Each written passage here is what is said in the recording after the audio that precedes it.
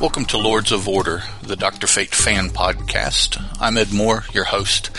This is a spoiler podcast, so keep that in mind as we proceed. Those of you who are inclined to leave feedback, you can send email to the drfatepodcast@gmail.com, comments at bigtimenoise.com/drfate. We are part of the Deliberate Noise Network, the Comic Book Noise subnetwork. Or Lords of Order are on Facebook and Google+. The issue this episode is Earth 2 number 14, dated September 2013, and the story is entitled Battle Cry. Now, for those of you that have been listening, the previous new appearance that I did was Earth 2 issue 12. I read issue 13, no Dr. Fate. Issue 13 is right out. So, moving on, we have James Robinson as the writer of this issue, Nicholas Scott as the penciler, Trevor Scott the inker, Desi Cinti the letterer, and Pete Patazis is the colorist.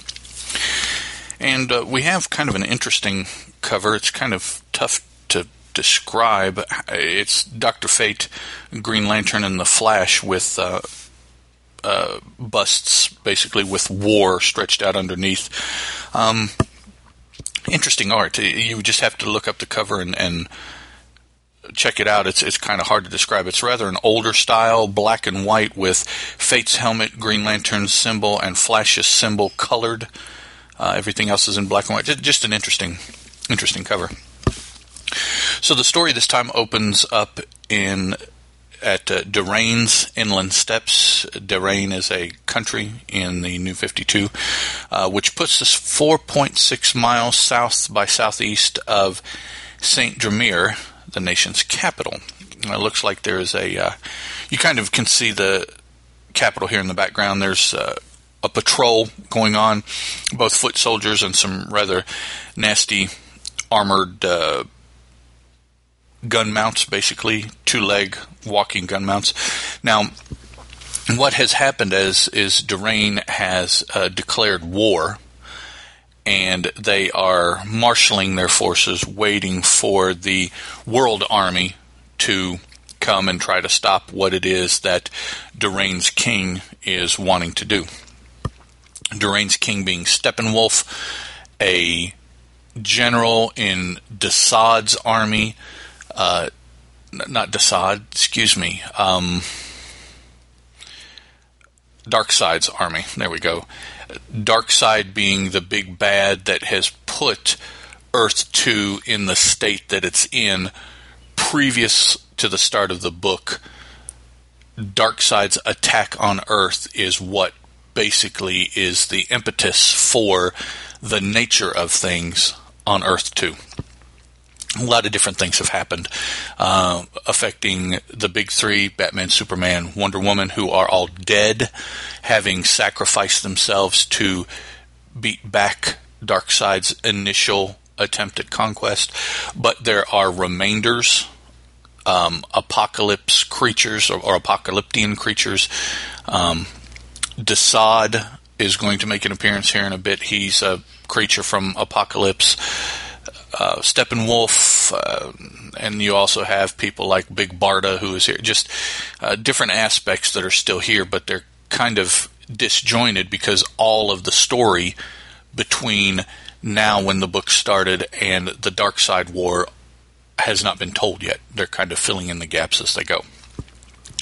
But here we see Dr. Fate, Green Lantern, and the Flash as they are attacking Darain's forces.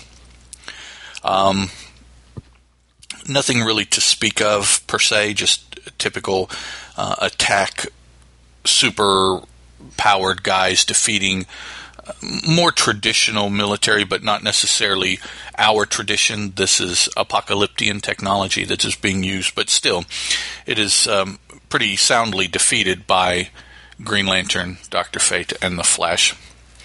We have a quick flashback to Alan Scott's apartment in New York, where the three of them decided to initiate this, to take the offensive and not wait for the world armies to attack.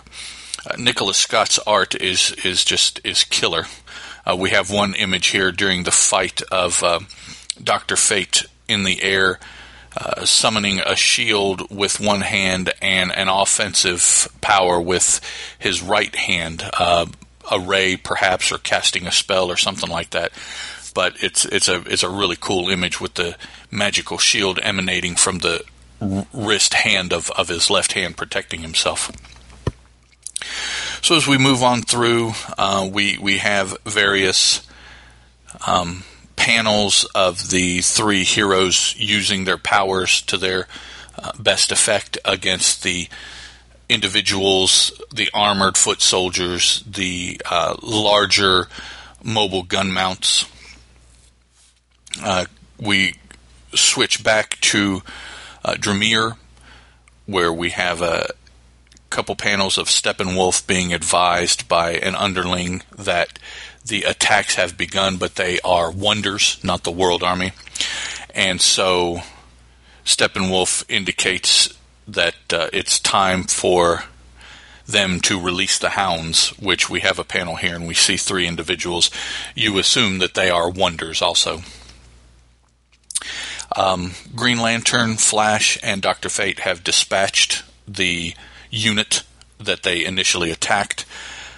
Reinforcements are released and are on their way, but the reinforcements are suddenly attacked by something. We see a giant energy nimbus hand pounding on the ground.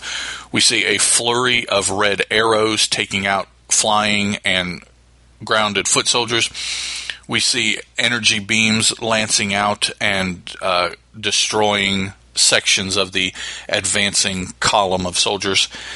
And then suddenly these people turn their attention to the wonders, and we see that it is Sandy and the Sandmen. 1, 2, 3, 4, 5, 6, 7, 8 of them. One of them is Red Arrow. One of them is I'm not sure what he's calling himself. He was the Atom, the gentleman that can enlarge himself. And then we have the Sandman, Sandy, in the New 52. And then 1, 2, 3, 4, 5, conceivably just foot soldiers, because they're all dressed the same. They don't have any particular fancy weaponry or anything like that. So they are the front unit for the world armies. We see that the world armies are indeed launching an attack. We have, 60 or 70 air units here, each carrying soldiers. Discussion between those leading the invasion and those in charge of the invasion back at a safe location, of course. Discussing back and forth what is going on. I'm surprised that some people were involved and other people were. It's just political stuff. Just that's all. It really, in my mind, really didn't add anything to the story. We also see that in the lead of the invading force is a gentleman that has Terry Sloan in hand. Mr. Perfect is also a part, so he is a wonder working for the world armies. Cut back to the battleground. The wonders, Dr. Fate, Green Lantern, and Flash, and the Sandman are kind of at a standoff, talking back and forth. The Sandmen have been dispatched before to capture wonders, because there are not supposed to be any unaffiliated wonders. They are captured and they're indoctrinated, as the Red Arrow has been, as the Atom has been, or they're considered bad guys, one or the other. There's no in between. So these three, Fate, Green Lantern, and Flash, are unaffiliated. So the Sandmen have been dispatched before to capture them and bring them in. So here they have an opportunity to do this, even though it's on another battlefield. And everyone is discussing, basically the two sides, that opportunity. Well, in the midst of this, the Sandmen are attacked, and we see the three hounds that Steppenwolf released One is a frailish-looking, wafy female emanating nimbuses of purple energy in wave patterns from both of her hands. Another is a kind of evil, a little bit more serpentine-looking dude whose arms and legs and shoulders and neck appear to be armored. Perhaps his whole body, but his head. But he has kind of a waif shrift kind of cloth over his body, kind of like a pauper or a beggar would, something like that. And then here in the lead is a rather large armored figure with a reddish fur cloak, red accessories on his armored body, and glowing circles where his eyes would be on his mask. He appears to be, if he's human, he is fully armored with his face fully covered, more like some sort of takeoff on Iron Man, perhaps. And indicates the next issue is the Hunger Dogs of Steppenwolf. So that's pretty much where we leave off. Nothing really substantial in my mind as far as any kind of character development for Dr. Fate. He is, I guess at this point, pretty much entrenched in this group. This would be the Justice Society of the New 52, if you had to give it a name. I mean, there's also a Hawk Girl who hasn't been appearing because she's been separated. She's off somewhere else.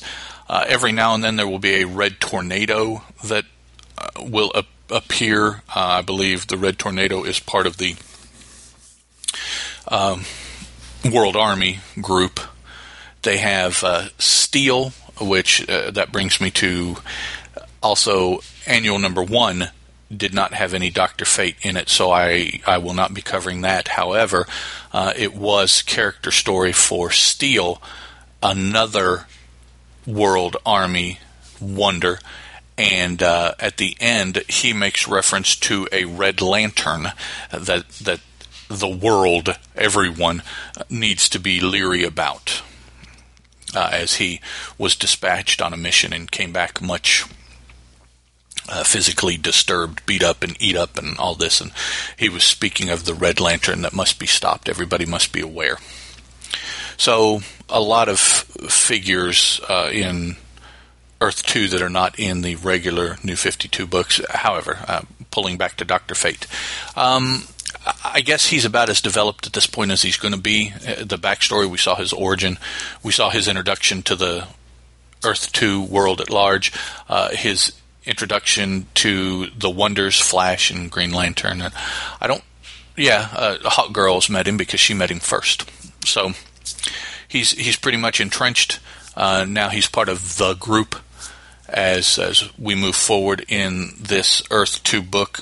There are several issues coming up that don't cover Dr. Fate really at all. They don't contain him. And as we get to a point where I would talk about those books, I'll throw out there that they will or won't be covered and why as we move on. But the next issue is DC Special Series Volume 2, Issue 10. Again, we are back to our old side of Dr. Fate coverage. This is another origin issue as I proceed chronologically. So that is what we have up next time. Good luck trying to find that. It's a little difficult to come by. Unfortunately, I didn't write down where I ran across this issue. I found it in actually in like a dime bin at some comic store that I stopped at as Chef Terry and I travel around. I'll try to hit comic book shops wherever we're at, if they're worth it. And I seem to recall running across the book there, but it's a little more difficult to find, a little bit more obscure book. It may be collected in something if you look around and Google. I don't believe I've seen it come up on Comixology as something that DC has put out. So this one may be a little bit difficult to come by, but never fear, I have, and I will talk about it next time. See you guys then. Lords of Order is a Teal production, and as such is licensed under a Creative Commons Attribution, Non-Commercial, Non-Derivative 3.0 Unported license.